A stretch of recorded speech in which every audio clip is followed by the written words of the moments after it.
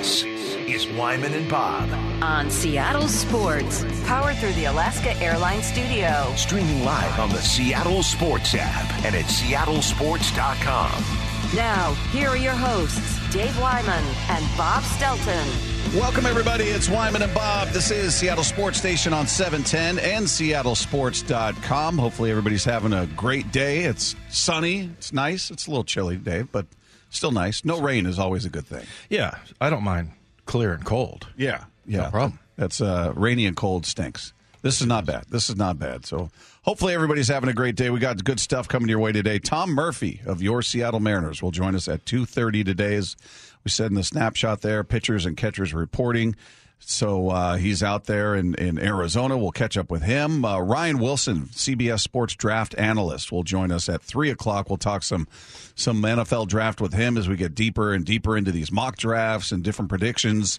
It's always I love reading that stuff. I don't take any of it too seriously because all of them are so varied, and it's just interesting to get so many different perspectives, and some do it with some level of authority. Like this, if they're smart, this is the guy they'll take if he's available, and if they don't, they're really making a mistake here. Some are kind of on that, and others are, I could see them going with this player. Yeah, I think Ryan, he doesn't take it himself too seriously. Yeah, Ryan Wilson. I think this is the fourth year that we've had him on. I think in 2020.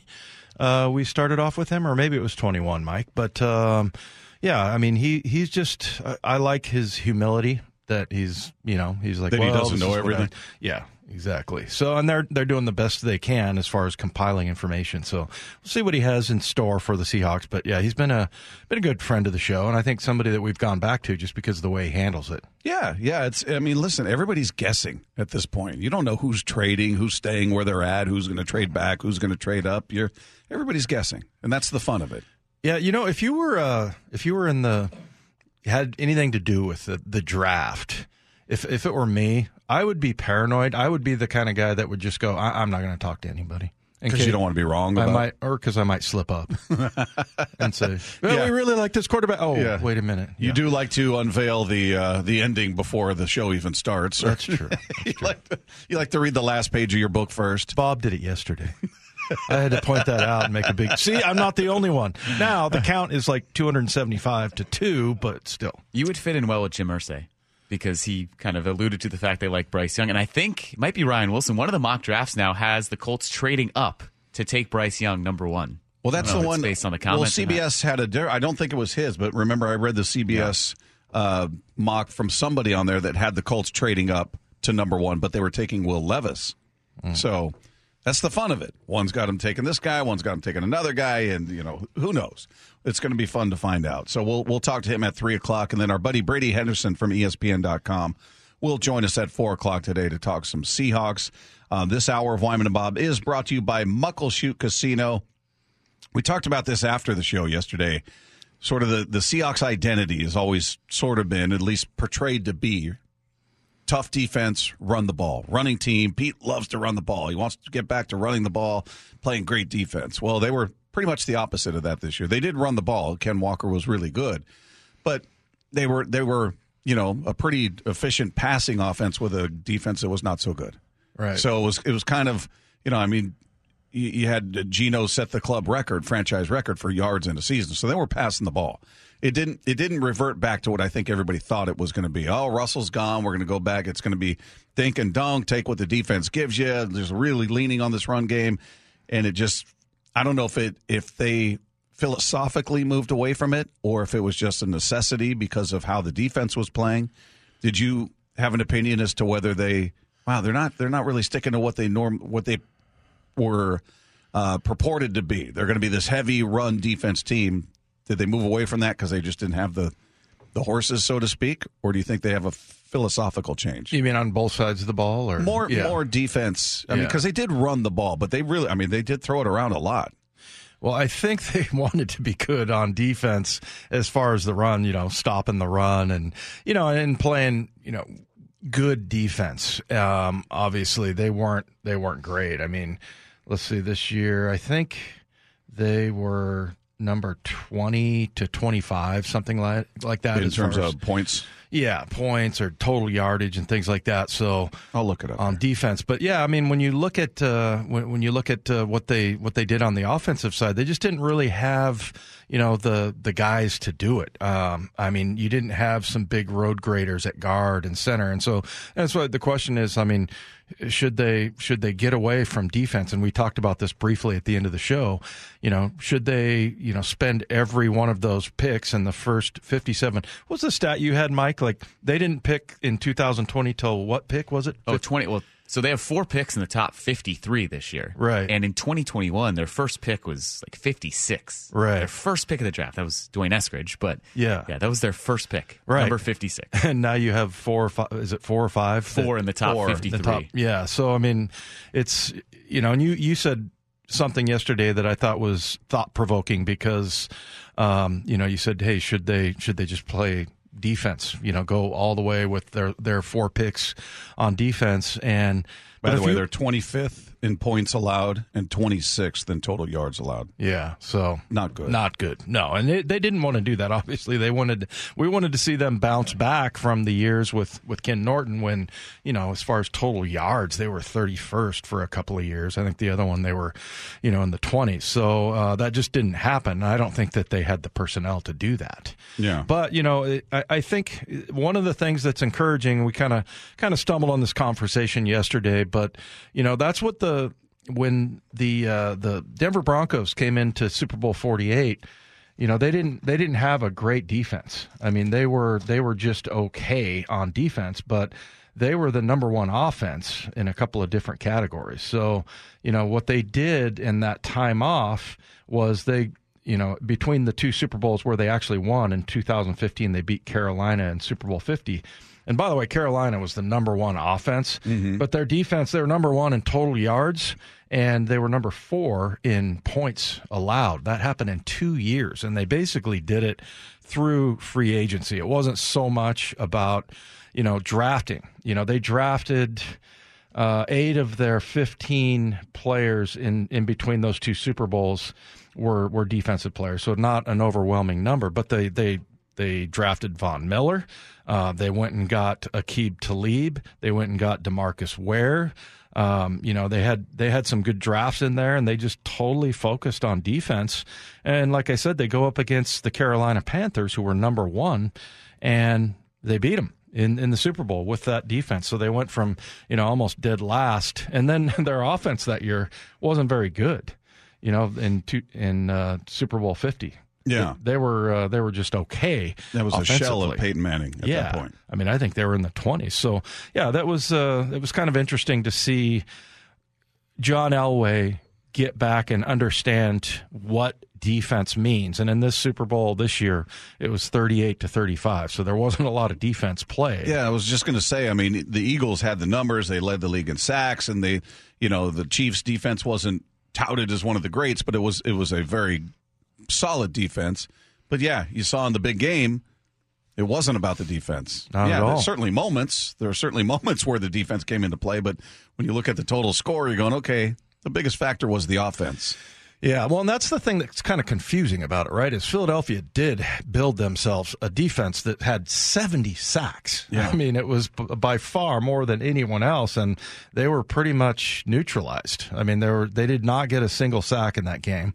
They allowed still amazing 38 points, and so, you still, but what does Pete do? What does John do really well? What did they do, when they got those first few drafts in 10, 11, 12, and 13, when the Seahawks were building that with John Schneider, who we talk to tomorrow, by the way. 22 players drafted, 14 of them there was 36 players drafted, 22 of them were defensive players. But, the Broncos went a different way. They went and with free agency along with Von Miller in the draft. But, so I just thought, yeah, that's probably something. I mean, you said, hey, shouldn't they spend all 4 of those picks in the first couple rounds on defense? Yeah, probably. But then you also think, hey, if you want to get your run game going as well, and those are the two things that they really relied on. Their run game, because, Russ was in his second year and you weren't asking him to throw the ball all over the field. And you had Marshawn Lynch and a really good, solid run game. And then you had just we see what happens when you put the number one defense up against the number one offense. Denver was number one in a lot of categories. They just entirely blew them out. Yeah. Yeah, it's the one exception, and you brought up the O-line. Like if they just talking about those first 4 picks, if they went with a guard or if they went with a center, then I would be like, okay, that makes sense because those are needs as well. They're not, to me, not as pressing as what you're missing on defense. I mean, their defense was a liability, and even KJ was that cut. We got to find that cut again where he's like, the interior of the O-line is frightening. The other one is terrifying, the interior of the D-line. So he doesn't like the interior on either line. I just feel like it is scarier on the defensive side of things. That, to me, from the outside, and we'll talk to John tomorrow, and I don't know if he'll let us know what the priority is, but if I'm looking at it going, all right, here's what we need to address. 1, 2, 3, 4. Top 4 are all defensive spots, unless, and we always throw out the caveat, they've got a huge conviction about one of the quarterbacks, which I'd be really surprised, but I sort of allow for that. Like, okay, if you go quarterback, I'll be stunned, but I get it. Yeah. Because you have a top 5 pick. Who knows if you'll ever have a top 5 pick again. You've never had it before this. So if you've got that conviction with that pick, okay, I get it. But the other picks, I just don't know how you go away from defense because it's just such a pressing need. Yeah. Well, and then the other thing is how do you build that defense? I mean, much like what the Broncos did, they did draft Von Miller, but they mostly went through free agency. Yeah, with Aqib Talib and Ware. And we get excited about the draft this time of year, and rightfully so. It's really exciting to think, you get a corner like Tariq Woolen, you go, man, is he going to be the next Richard Sherman? Mm-hmm. Which maybe is not fair to Tariq, but those are the exciting things, but also a lot of it, that's only half the battle. The other part of it, and if you look at how Schneider built this team, him and Pete, back in 2013, they went and got Cliff Averill and Michael Bennett. So, and they've been very aggressive in free agency. So that part's almost more exciting to me. I feel like the young guys, you don't really expect that much from them. I mean, after last year, I feel sorry for the draft classes coming up here. Yeah, I think there's going to be an expectation that's maybe not real. We talked about that. Yeah. Like, even on John's part, I feel the players themselves, but even John and Pete, if you don't have, I don't know, how many picks do they have? 9? This year? Yeah. Is it 9? I know it was 9 last year. I think they get 10. There's some confusion out there because John Reed got picked up. They might get a conditional pick, so I think it's 10. All right. Well, 9 listed right now. I think they get 10. Yeah. I think the expectation for a lot of fans will be, well, aren't they all? How come they're not all playing? Yeah. I mean, you did that last year. What happened? You failed this year. Last year that's an anomaly. That to get what they got from their first pick all the way through the end, for the most part, except for a guy who was on injured reserve to start the year. That's not a realistic. It's sort of like the Mariners rotation, expecting them to go through this season completely healthy and nobody misses a start because that's what happened last year. That's awesome that it happened last year. Not really a realistic expectation, and that applies to this draft. And it only really happens to a couple of different teams where they get a lot. Detroit Lions got a lot out of their rookies, with that Rodrigo kid, the other kid that was leading sacks until the last game. Houston. Houston. I think he was a 5th rounder. So, that doesn't happen. I'll be happy to rein everybody back in about rookies, though, Bob. If you get anything, be happy. Anything. Yeah. So, I think, that's, but the other part of the way you build it, and going back to that Elway team that he built, and here he is, an offensive player, and that was the kind of interesting thing about John, that the only guy that they really got at quarterback since John Elway was Peyton Manning. And then you end up winning a Super Bowl. It's kind of ironic. You win a Super Bowl with him when he's like on the decline. Yeah, he's on his last legs. Yeah, and he was not the reason why they won that Super Bowl in Santa Clara. That was Super Bowl 50 was won because of their defense. So does the philosophy change? I mean, we're looking at Pete and John coming in, and they won a Super Bowl with an efficient quarterback who's not lighting it up. He's not throwing it all over the place, but he didn't turn the ball over. He made the key passes. He made the key plays, especially with his legs. But you had a generational defense, and you had a huge running attack that obviously Marshawn Lynch and a running quarterback. I mean, Russ ran for 849 yards in one season. So, I mean, he was a huge threat. So your running attack was massive. Do they still believe, hey, it's running and defense. Running and defense is what's going to get us there. Or has the philosophy changed since we're talking about a decade later? Is it different now? We just talked about 70-plus points combined scored in the Super Bowl. Yeah. Is it still about defense, or is it, hey, we need to alter our philosophy and our thinking a bit and maybe build up the offense a bit more? Not you still have problems on defense. I'm not ignoring that. But do you think their philosophy has changed at all over that decade? I wonder. It's a good question because I think that Pete, this is just my impression, that it seemingly he sort of stepped away from the defense a little bit. Like he wanted to make sure last year that everybody knew he wasn't going to be lording over the defense, and telling guys what to do and stuff like that. But if you look at what, Pete Carroll has had a winning mentality is about playing defense. I mean, you mentioned the generational defense. That's the best defense in the history of the NFL for 4 years. And then I think in the fifth year, so 2012, 13, and 14, and 15, 12, 13, 14, 15, they were number one. And then I think in 16, they were like number 3. Yeah, I think they had fell off just a massive fall off a cliff to number 3 or something. Yeah, so I mean, and that's what you've always done and done well. That's what Pete knows how to do. And then, we'll find out about Pete that if you connect the dots, they kind of know what they're doing at quarterback. What you got out of Geno Smith. So I would love to see them get Geno locked up for a decent amount. Let all of those young guys get better, your 2 tackles, and then invest in the interior part of both lines on both sides of the ball. And by the way, I think KJ said one was concerning or something like that, and the other side was a disaster or something like that. I thought he said terrifying or frightening. One was or something terrifying, like that. And I think it was the defense that Neither was were terrifying. good. Right. He didn't feel good about the interior of either line. That much we knew, but one seemed more concerning. I think it was the defense. Yeah, but I agree. I agree with him. I think that's kind of where it starts. So, yeah, I think I wouldn't be surprised if they got back to that, because if you look at just stats around the NFL, I mean, you look at defense especially, 4 of the top 5 defenders point-wise, San Francisco, Buffalo, Baltimore, and Dallas made the playoffs. Believe it or not, the New York Jets were number 4 as far as points allowed. So that was a pretty because good of Sauce defense. Gardner, because he's apparently he's the greatest defensive player we've seen in generations. Well, they had that one tackle who got 11 sacks. Is it Williams or something like that? And he didn't even get into the didn't make All-Pro. Aaron Donald made All-Pro. So yeah, they did have some good players, but still, you got 4 of the top 5 there that were, that ranked in, they were number 1, number 2, number 3, and number 5. San Francisco, Buffalo, Baltimore, and Dallas. It would seem if Pete and John are still of the belief, hey, it's defense and a running attack that gets us there, it takes some of the pressure off having that franchise quarterback. That Geno, I think we all look at Geno and go, man, what a miraculous year. We'd love to have him back. I don't think anybody's looking at him going, he's as good as Aaron Rodgers. He's as good as Patrick Mahomes. He's not in that. His year he had a good year. He's not those guys. Do you need Patrick Mahomes to win a Super Bowl? No, I think you could win with somebody like Geno as long as he takes care of the ball. I think that's what you did with Russ. Russ was, again, he wasn't thrown for 5,000 yards when they won. He was taking care of the ball. He was making the right plays in the defense, and the running attack is what really, solidified everything and allowed him not to have to put it all on his shoulders, and he did at times.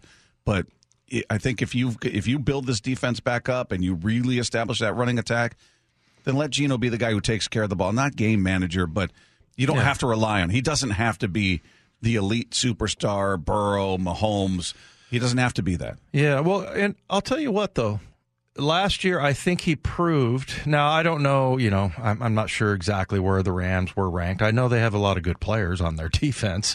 And he was relied on in that game at Los Angeles win that game. Because the run game was, because of injuries, just entirely decimated. They didn't have anybody. Tony Jones was the guy who, was the Without fourth or fifth string. Couldn't see, couldn't legally drive, but he was able to play in an NFL game. But he had to take that over. Geno did. So it's nice to know that if he has to do that, he can take it over. But the one thing about Russ, and people say, well, he didn't throw a lot.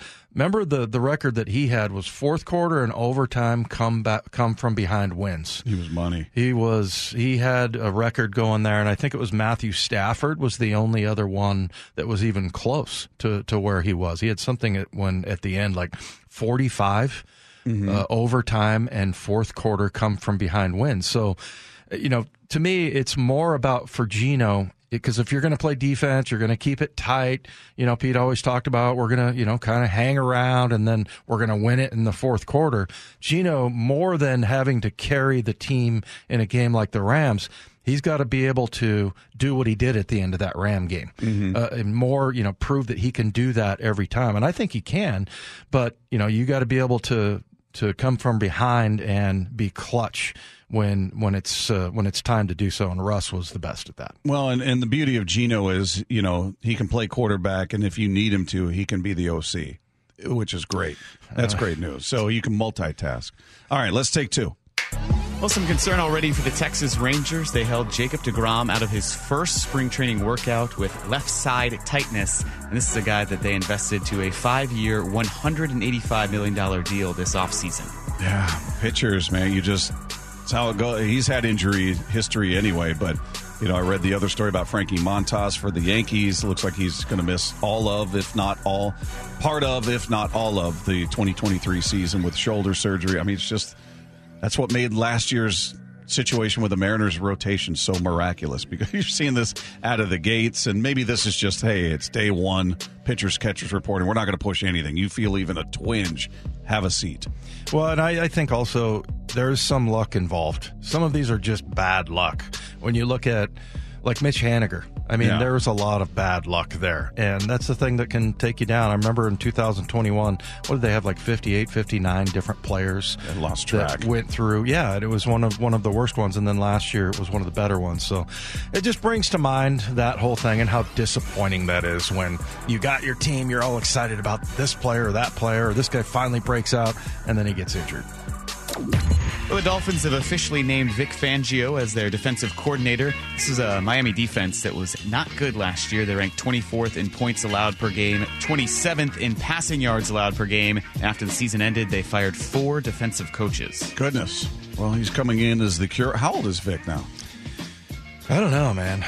I don't want to say, because he's probably near my age, and I don't want to call him an old man or anything. I thought he was older than you. 64. 64. Yeah, well, he's kind of the 3-4 guru, and that's what they run in Miami. And, he's kind of seen as sort of the resurgence of the 3-4. I feel like that kind of goes back and forth and back and forth, 4-3, 3-4. It depends on, how you run it individually, and it also depends on, what kind of guys you have. But interesting move, and for a guy who's 64 years old, that's still pretty hot commodity in the coaching world. All right, there you go. Take Two is brought to you by Swedish Cyberknife. Treat prostate cancer with Swedish Cyberknife. Swedish.org/Cyberknife Prostate. A reminder, don't forget to catch the debut episode of the John Schneider Show tomorrow at 4 p.m. Dave and I will be live at the Virginia Mason Athletic Center. The Seahawks GM will be with us every Thursday between now and the first round of the NFL Draft. That's the John Schneider Show tomorrow at 4 o'clock, so do not miss that. All right, everyone is starting to arrive in Peoria. We're going to hear all about it with Mariners catcher Tom Murphy. He'll join us next with Wyman and Bob. This is Seattle Sports Station on 710. Wyman and Bob. Powered through the Alaska Airlines Studio. On Seattle Sports and the Seattle Sports app.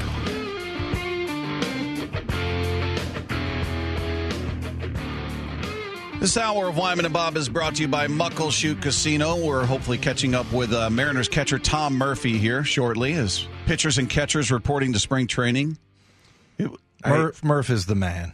He's the man. It's amazing. He's one of those guys where you hear so much more about who he is as an individual and a leader in that clubhouse than what he does on the field. And I think he's a good catcher. I think he's certainly come up with timely hits like everybody else, but he just has such a value to the guys around him, and his presence is really something that's talked about by basically everybody there. It is his presence is a big deal.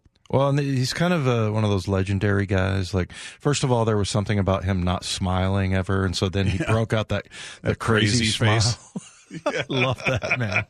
Then, Shannon Dreher, our Mariner insider, was telling us about how he walks on like an incline treadmill with like 80-pound dumbbells or something legendary like that. Yeah, so he's a tough guy. Yeah, you can ask him if he's ever been fired off of a treadmill into a wall or anything. With the weights and then broke a rib with the weight. Can you imagine that? He did all of your accidents in one fell swoop. He got fired into a wall, and one of the weights landed on his ribs at the same time. And you'd be like, I know how to do that. I hate to disappoint you, Bob, but I did not get fired into the wall. What happened was I became horizontal, like 6 feet off the ground. I thought you were pinned against the wall and it was rubbing on your leg. No, I was pinned against the... Well, yeah. I mean, I think... No, it was the Stairmaster that I was pinned against. Oh, I pictured you like getting pushed and you're up against the wall and the belt's rubbing on your leg because you're pinched between the machine and the wall. Yeah, I don't think I hit the wall, but I did fall next to the wall. So, yeah, that can't happen to Tom Murphy. Oh, no, we can't have that happen. But yeah, the tread was just like burning holes in my skin. I had this huge, not a rash, but like a scab. Yeah, it was like it looked like a turf burn or something out there. Exactly. You need indoor cameras in your house, Dave, for this very thing. You need to have It's not happening again, Bob. That would be funny. I've never seen you laugh so hard as when you watch the video of these people that fall off of treadmills. Oh, I love it. I watch with such great delight. It's so funny. And then I envision you in that same spot, so it makes it hilarious. But we'll talk to Tom Murphy here in just a few moments.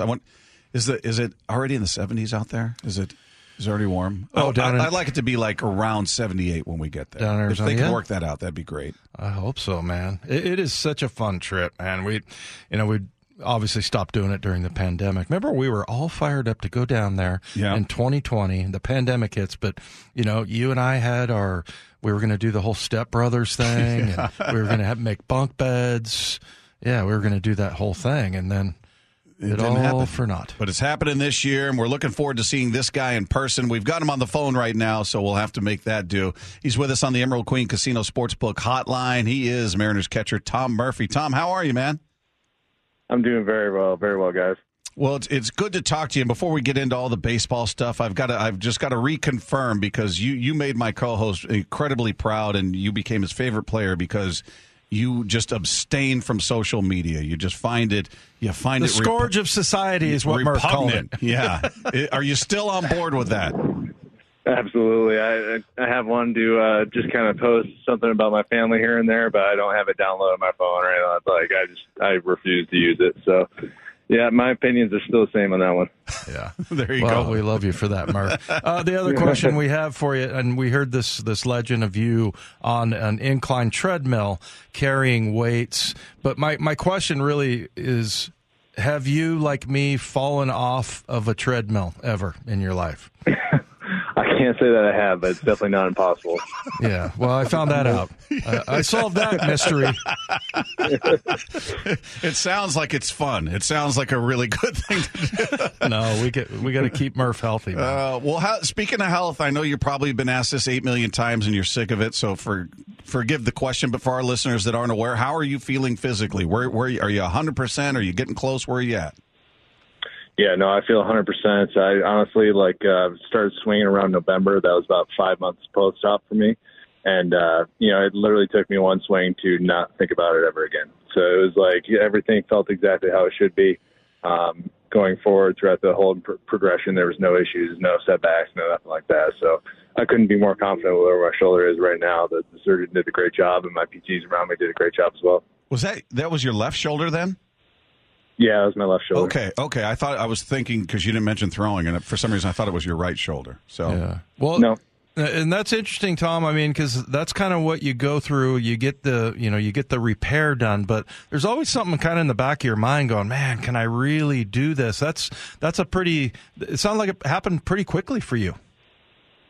Yeah, it really did. I mean, like I said, throughout the entire process, I felt like I was ahead of the curve, just trying to do as much as I could to make sure that I ended up healing the right way, you know, whether that was with, really paying attention to my diet or doing extra stuff at home to hopefully help with the healing. I dove all in, and that was my only sole focus and job during that time, and I felt like it went well.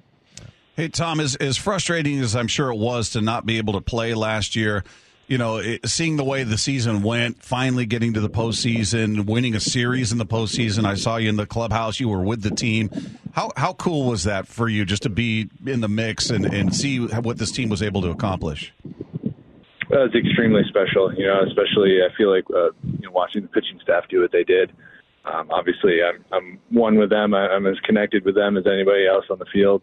And to see them go out there and do what they did to lead us down the stretch and to put us in a position to even win playoff games and not only feel like we're there, but feel like we're there to win, I just can't say enough about those guys and how happy I am for them as a crew and a staff. And, to be a part of that again is seriously a blessing. Yeah, well, and at the end of the year, Murph, kind of, you were around all of that. What was the mentality going into the off season? Like, was everybody like, "Hey, man, I'm so fired up that we're going to go further next year," or how quickly did that happen? I think it's tough to say that you're thinking about the next year at the end of one season. You're so mentally and physically exhausted at that time. The playoffs is a different animal. I mean, you ask anybody, it feels like you're playing, 3 times the amount of games that you actually are, because it's just an emotional toll that you're not necessarily used to every day, where, literally every little piece counts. And so, at the end of the season, everybody just kind of takes a deep breath. But I can tell you this, like coming into this season, I feel like the hard work was done. Last year we had extremely high expectations for the first time, and we accomplished those. And so to do that on the first year where expectations are higher than ever, to me, it's probably the hardest game we'll have to face. And so from here forward, it feels like we should have that confidence in that we did it one year, and then probably the hardest year to do it. And to come back and do it again is something that we should feel like it is ours to take. Hey, Tom, you know the old saying, you don't know what you got until it's gone type. And I'm curious, just from you suffering the injury, not being able to be a part of it, did it change your appreciation for playing the game? Did it create more anticipation, more fire in your belly to get back out there? Do you view it differently now that you had to kind of be a spectator for a bit? Yeah, unfortunately, I've dealt with injury before, and it seems to be always the case. The lesson that you learn is exactly that you really do end up missing it more than you could ever imagine. And so to be able to see everything go down the way it did at the end of last year, and to physically not be able to do my job and be out there and be a part of it, it was heartbreaking on one sense, but the other side of the coin, it was extremely motivating. And that's exactly how I feel right now, more motivated than ever to hopefully be a part of that. Hey, Tom, tell us about just kind of the things that go through your mind with all of the new rules that are coming up, that, how it's going to affect your job. What are a couple of the things that are going to be the biggest changes for you as a catcher? I don't really think it affects me too much. I prefer that pace. I love a pitcher that works fast.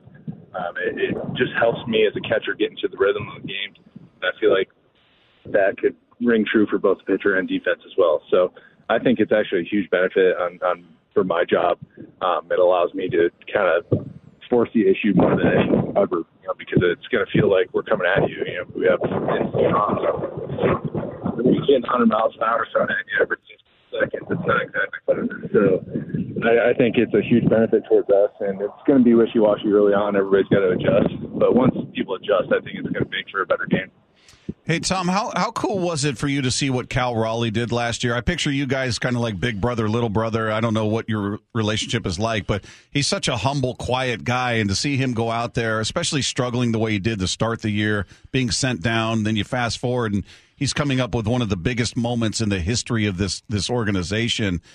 Just seeing that growth, seeing that leap that he took in that moment, what was that like for you? That's incredibly special. I mean, it's the type of opportunity that I know I wanted early in my career, and to see somebody go out there and seize it, it almost feels like you're out there rooting for him as well. And that's absolutely the case with Cal. And him and I have a great relationship, great working relationship, great personal relationship.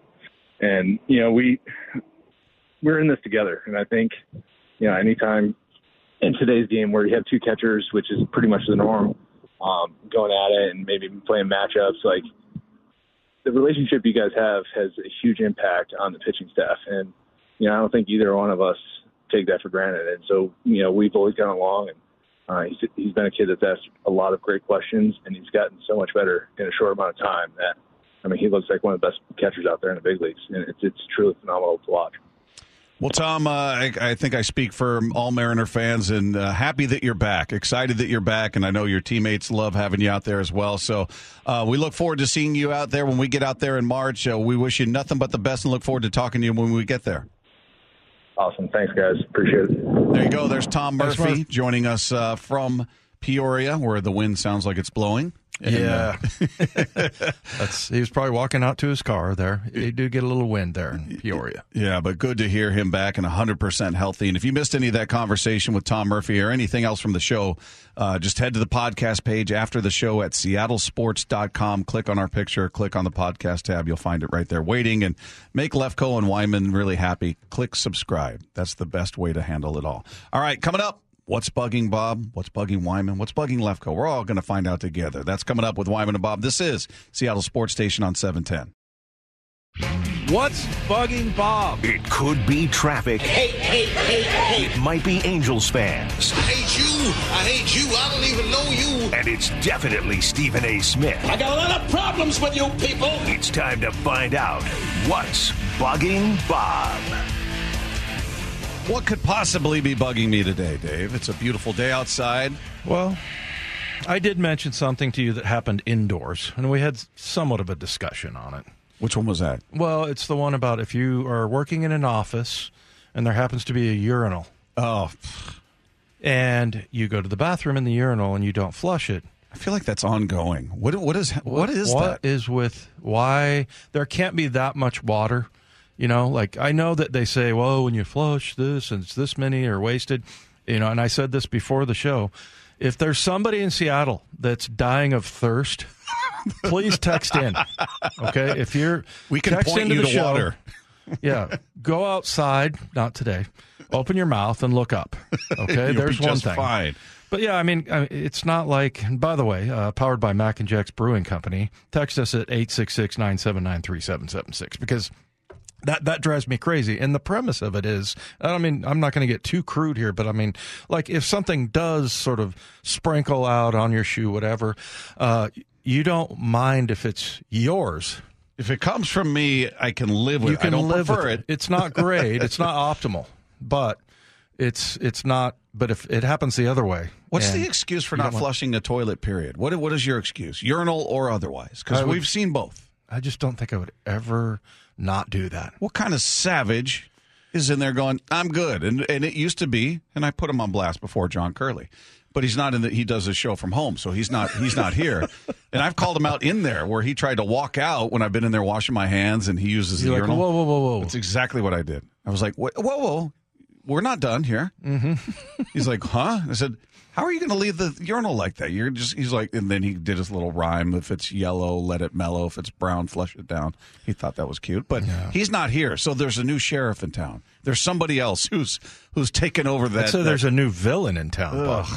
Yeah, I don't that part. That's the only thing I got for you though. Well, today. but it is that's more of a just like what.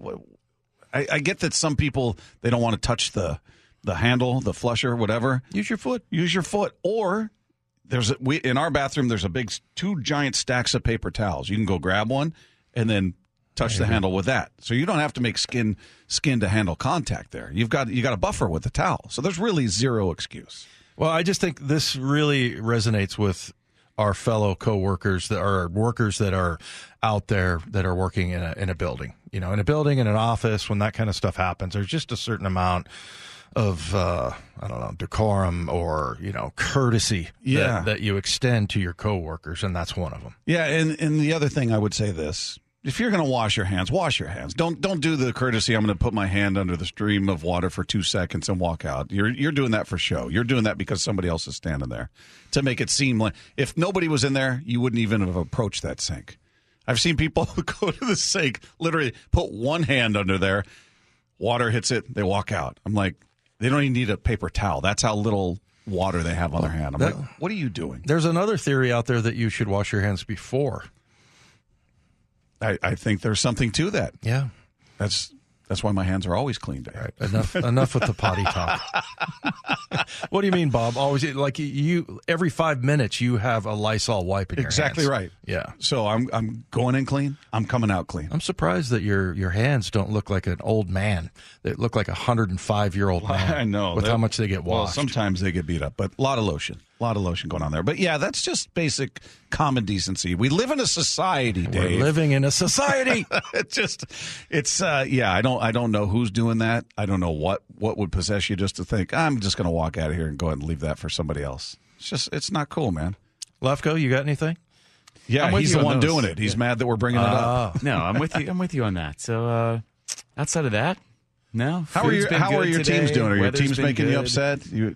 Lefko Lightning beat the Avalanche yesterday. It was a good win. Kraken lost, though. They're not good at shootout. So that's okay. It's bugging me. Their shootout ineptitude.